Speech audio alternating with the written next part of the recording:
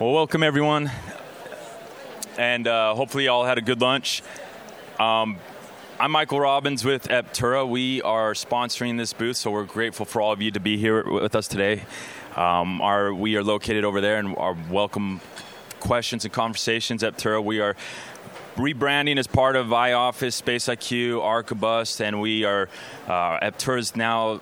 The brand is the epicenter of the future of the workplace. And so we're fortunate to be here sponsoring. We've met a lot of you. And I have the pleasure of introducing today's speaker, Tango, which we share a lot of similar, we're in those very similar conversations when we're talking to clients, both either users of Tango or iOffice, but I think you're really going to be in for a treat. They have a lot of great things to share today. Let me just real quick, there we go. Today's presentation is titled How to Connect People and Place and Make Informed Data-Driven Space Decisions. And so today you're going to be presented with Torrence Houlihan and Brett Samples. So I'll go ahead and turn the time over to you, and thank you. Yeah, thanks everybody. Thanks for joining us. Can you hear me okay? It's a little, the acoustics are a little weird. You can't hear the mic from back here. But thank you for joining us today. I know you have a lot of options, a lot of things that you could have been doing, so we really appreciate you taking the time. As mentioned, Torrence Houlihan, I head up customer success for Tango. Brett Sample leads sales and our space module at Tango. So we're gonna talk about this from our perspective. The topics we're going to delve into are broad. There have been a lot of sessions on these topics over the last few days. I hope we're not going to cover too much ground you've already been over, but we are going to try to address things from a very specific data collection standpoint as we move forward together. The subtitle for this conversation today is moving beyond the hybrid workplace to what is generally called the intentional workplace. And I think some of you probably have heard that term over the last couple of days, the intentional workplace. So to start off, I just want to level set. This should be table stakes right now. Everyone should have a really good understanding of what the hybrid workplace is, right? This is a great definition if you're not familiar with it, but it was a flexible model that supports a blend of in-office, remote, and workers on the go. It offers employees autonomy to choose. This is mom and apple pie. This is the stuff that got us through the pandemic because we were planning for this. We thought it was going to be great. We had everything worked out. So this is what we were sold, or what we believed we were going to get. It was going to be a piece of cake. We were going to do all of our work. Everything was going to be good. What we were given was some ideas. It was, hey, do your personas and think about your floor plans and change your space design. So we got all these ideas and these ingredients, but if your workplace looks anything like our workplace, it kind of looks like this right now. We're sitting there and it's kind of empty and kind of a mess because it didn't go the way we thought it was going to go. So we took a step back and we said, okay, what's going on with hybrid? Let's really dig in and let's talk about what's going on with hybrid. And one of the first things I think everyone is hearing and understanding about hybrid in today's workplace is that these are not my quotes, these are quotes off the internet, a minefield of unfairness. And there have been a couple conversations over the last few days about this, which were really, really insightful. It's unfair in terms of age differences, gender differences, educational differences, physical ability differences, all of these different things that are coming into the mix that are making it unfair. There's technology unfairness, who's in the room and who's remote, and just all these things that are really bubbling up and are causing some real problems in the workplace. And this one kind of surprised me when they were surveying these hybrid workers, and they said it was more emotionally draining than being fully remote, because now you have to balance and get in the office and do all these things, and more taxing than just being in the office all the time. This is not what we wanted at all when we set out to think about the hybrid workspace and all the work that we did planning and getting us here. And this was the real gut punch that made me really think about the topic for this conversation. This was CNN or Forbes or somebody, I don't remember who it was, a failure of leadership. I don't know about you, but I take that really personally because that's not at all what we wanted. We all did a lot of work thinking about this, planning for this, doing the due diligence that we thought was going to be necessary to engage people post-pandemic and bring people back to the workplace in a really great, effective way, but we're not really there. So what does it mean? Do we throw the baby out with the bathwater? No. I think there are a lot of great ideas out there about the hybrid workplace, and I do think the personas are great, and I do think the different work styles and work environments are great, and that we need to continue doing those things. But people didn't come back to the office the way we expected them to come back to the office. So now we need to think about, okay, hybrid wasn't it. It's part of it, but it wasn't enough. I think what is necessary but not sufficient. That's what I said. And I really believe that. And you probably are seeing this in your own offices and with your own customers also, that it really was a necessary but insufficient idea in the workplace. And by the way, nobody from our marketing team is here right now. When I told them this topic, they were like, you can't talk about that. We just spent the last 2 years putting white papers together on the hybrid workplace. I said, yeah, they're great. But now we need to go further. We need to carry that idea farther and really bring in what is often referred to as the intentional workplace. Have we heard that term, the intentional workplace? Or have there been 17 sessions on this? All right. Okay. Yeah, 16. So it's a really interesting idea. But one of the problems I have with the hybrid workplace, the intentional workplace, unlike the hybrid workplace, there's not a good standard definition that we all can look at and go, that's it. That's the intentional workplace. So I kind of had to look around and see what I could find, and maybe this will resonate with you and maybe it won't. But it was the idea of creating an experience that allows people to bring their best selves to work, however they're doing that. So really looking back at the very first criticism that I put up about hybrid, where I was talking about a minefield of unfairness. If you're working in an environment that you think is unfair for whatever reason, you're not bringing your best self to work. If you're taxed emotionally or mentally, you're not bringing your best self to work. So the intentional workplace is really thinking about how to bring your best self to work. Now look, this is a big, complicated problem, and we're a software company. So I used to work with someone who had a great expression. He said, when you're a hammer, every problem's a nail, right? Okay, we're a software company. We're going to address this from a software company's perspective. I'm not saying this is a complete solution for the intentional workplace. This is a contributor to getting to an intentional workplace by gathering the data about what's happening in your office. So what we're going to talk about are two things: a seamless digital experience to help people engage before, during, and after coming into the office. And then we're going to talk about how that feeds into a continuous improvement cycle, so you can take the information about what's happening in your workplace and make constant small improvements to keep driving the process forward. I'm going to steal a little bit from the last slide here. The intentional workplace is a journey, right? It's not a single destination. And here's the really bad news: it's different for everybody. Your intentional workplace is not the same as mine. It's going to be based on your culture, your company, your product, what you're doing. There's a lot to think about here. But if we're going to be successful together, we really have to think about these things. And we're going to take the data and we're going to move from a work or an office-centric design to a human-centric design. All right. Whew, I'm almost 10 minutes in and I haven't even started yet. Okay. I'm going to have to talk fast now as we go through this together. All right, so I mentioned that we're going to talk about this digital experience before, during, and after people come into the office. This is really important. If you're going to make the investment to come in, if you're going to, if the company has to earn your commute now, you've probably heard that term recently, that the workplace has to be a magnet, not a mandate. These are all the things that we're all hearing together. If you're making this decision, you might sit down and think about, what am I going to do when I'm going to come into the office? Well, sometimes I want to know more about the space. So I need to have a technology platform that will help me make an informed decision based on what the space looks like, the amenities, the attributes. I might care about the reviews of the space. Hey, what's going on with the different work areas of the workplace? I might care about who's there and where are they sitting, so that if I'm thinking about coming in on Thursday, I can look and I see, hey, Brett's coming in on Thursday. I'm going to sit close or far, depending on how we're getting along, to Brett, so that we can work together.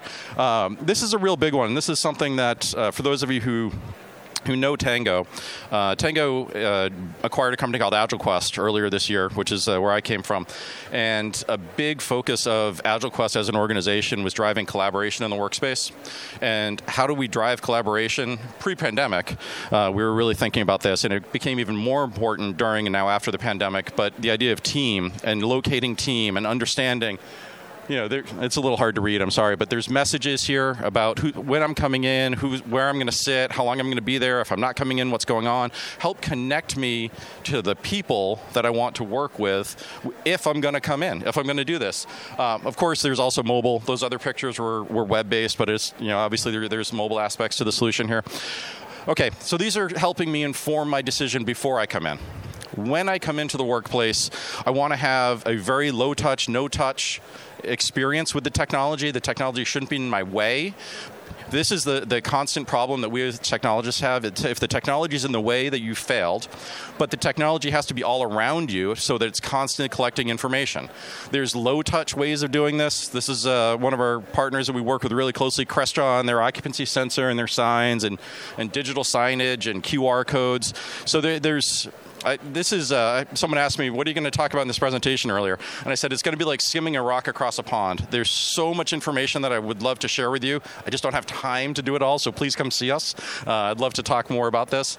But this is the one that I think is the most rapidly adopted area of technology for us right now with our customers. It's moving to what we've called an open presence listener standards-based platform where we're bringing in access control information, network information, geofencing, sensors. All of these things are feeding into our system on a constant basis. Based on the type of technology we're getting, sometimes we're getting the who, but we're getting the where and the when. So we're getting a very, very rich data picture for what's going on in the workplace. And all of that is feeding into what I'm going to pass over to Brett here so that we can talk about what do we now do with this data. We all know that collecting data is not the problem. Does anybody have a problem collecting data? There's a lot of data out there. Collecting it's not the problem. What do we do with it, Brett? Thanks, Torrance. I guess in summary of that, we want to make sure that whole first part was about making it easy for the employees when they come in, make sure it's easy to use. Can you hear me better now? All right. Has to be really close. Okay. Anyways, in summary for me, what Torrance was just going through there, whatever tool you implement to book reservations, to view floor plans, to see where people are sitting, if it's not easy to use and intuitive and more of a one-touch situation, the people won't want to use it. So it could be a detriment to bringing people back into the office. And obviously that whole portion, too, doesn't talk anything about the amenities that you may be offering at the office. This was strictly based on the technology being used to either come to the office, find where a person is, find how to get somewhere, and so forth. But now we're going to talk a little bit about my topic, and I guess that's more on the improvement side. So we want to gather all this data, and if you don't make changes, you're not going to make it better, right? The whole point of this is to make people want to come to the office, enjoy being there, make it easy to be there. One of the first things on the continuous improvement framework would be the people, right? So whether it's badge data, whether it's the presence integration that Torrance was mentioning, which in our mind that is the best one out there because people can tailgate coming into the office, and there's other reasons, just badging and others doesn't work well. But that presence, anyone who logs in at the office, they've been there.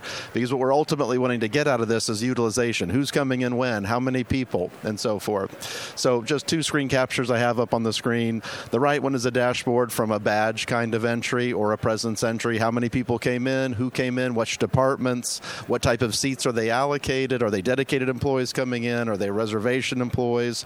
Or maybe more of the hybrid like flexible areas, neighborhoods, things like that. A lot of people call them. Which days of the week are people coming on?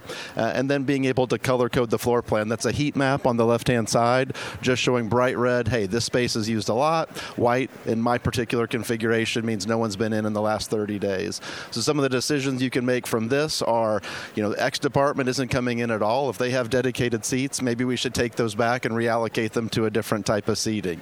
If everyone's coming in 2 days of the week, what can we do to drive attendance on the other days of the week so we can level it out a little bit more? The last thing we all want is everybody comes in on Wednesday. We all know what that means. We need a seat for everyone. We're no better off than we were before. You need exact square footage, which kind of a tidbit. Most of our customers at this point are not getting rid of space. I'd love to hear maybe afterwards what you guys are doing. But for the most part, we're seeing people keep the exact same square footage, renewing leases, still not using spaces, still not using entire buildings because they're unsure about where they're going to go in the future. Well, gathering this data will help fill in some of that and maybe help you make some of those decisions. The next one is type of space. On the right-hand side up here is one view, and it's basically by day and it's by type of space. So it can be an individual space, Space 100, or perhaps it's looking at data like we have a technical cube 1, and that has dual monitors, and it has a docking station, and this, that, and the other. Well, being able to track what's in each space and where people are gravitating towards when they're using that space tells you, as an improvement, well, maybe we need to get rid of those offices and roll out more of maybe people like the lower cubes, maybe they like the collaboration areas better, but being able to track that data here, this can be based on reservations, it can be based on sensors. There's a ton of different ways to get this information in, but tracking it's key, and again, deciding which type of space your people like, which spaces are they attracted to, because it might not be spaces, it might be amenities within the individual space, like the dual monitors and such. The next one that I have up here on the right-hand side it's a little difficult to see, but it's tracking utilization by type of space. This is a category to me. One category is dedicated seating. There's a specific utilization for people that are dedicated a seat, and I want to keep an eye on that because if they don't come in at all, they really shouldn't have a dedicated seat. The next one over is flexible areas. That's the neighborhoods where 10 people are assigned to 4 desks. How are they utilizing that? Or too many people coming in? If too many people come in, and there's not enough desks, they'll be frustrated and they won't want to come into the office. And then 2 others, shift. Some of our customers are doing shift management, and the other is reservation. So those ones that are hoteling desks that people either walk in and use or preferably use a tool to do it so that you can get the reporting from it. And from that, on the left-hand side of the screen is just an example of a dashboard that happens to be within Tango, and you can analyze if I took away 15% of our dedicated spaces and split them amongst reservation seats or neighborhood seats, how many people could I fit within the office? So again, tracking utilization is key to be able to help make decisions moving forward. And the last one is, I guess, maybe more big picture, and that's tracking overall occupancy, utilization, and costs. So costs do play a role in this as you're making your decisions. Are we using the offices that are the most expensive effectively, or are we using the ones that are inexpensive, and so forth? So keeping an eye on individual offices, what the utilization is by office, what the forecast is for growth within that office from a headcount perspective, and things like that might make you make decisions about where we should actually be located as a company. So maybe potentially shutting an office, being able to do some analysis within there and see ultimately where our footprint should be in the U.S. Anyways, those are just some examples of the different types of areas that the data can help you improve and hopefully improve the experience from the employees, move towards that intentional workplace, and perhaps save some money as you go. So that's kind of the end of our presentation. One thing that I'll hit on again that Torrance mentioned is there's no one right way to do this, right? Just like there was no one right way to do hybrid. How you move down this path, what tools you use, what you do with the data depends on your individual company, right? The industry that you happen to be in, where you are in the country, East Coast, West Coast, or Central. So I don't think anyone's going to be able to say, this is the roadmap for you. This is exactly how you should do it. It is going to be unique to each one of your institutions, organizations, and you're going to have to measure your own data and see how to adjust course based on what your employees are telling you. Yeah, if anyone has any questions, we're happy to answer them. Yes. So much data being gathered on employees. Is there like an employee privacy issue? So again, the question was, now that we're gathering so much information about the employees, is there a privacy issue? Absolutely, if you have employees in certain countries, right? France, Germany, and some others. But I guess the main thing that as a technology company we've been doing is making sure that the data is secure, and there's only very few people that have access down to the individual person level. Most of it's summary information instead of being on, Jane Doe came in on Tuesday. And the only thing I'd add to that is the part that I was talking about earlier about the teams and the connectivity to people and knowing where people are. Those are opt-in, opt-out. So you certainly can say, hey, I don't want to do that. I don't want to expose my information like that. Obviously, there's a downside because then your team will have a harder time finding you when they want to work with you. But privacy is a concern, and so there are safeguards built into the platform to help manage that.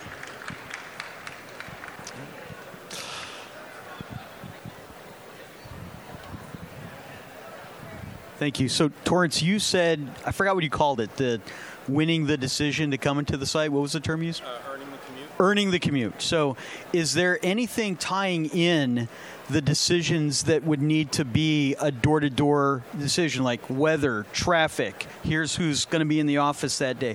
Is there anything that's linking all of those in to be able to define that journey to win the commute? Yeah, that's a fascinating question. Obviously, we were thinking about it from the in-office experience. I wasn't thinking about the broader question that you just raised. Our focus, as I said at the outset, is about trying to enable continuous improvement in the workplace. But there are many factors. I think that plays to one of the quotes about the additional stress that the hybrid workplace inadvertently put on people. You know, we thought the hybrid workplace was going to be a solution to help people come back easier, more effectively, more productively. But in many cases, it's ended up causing stress. So I don't know, Brett, if you have any other thoughts on that one. And I think we are just slightly over time. Thank you so much for giving us your time today. We'd love to talk more if you're interested.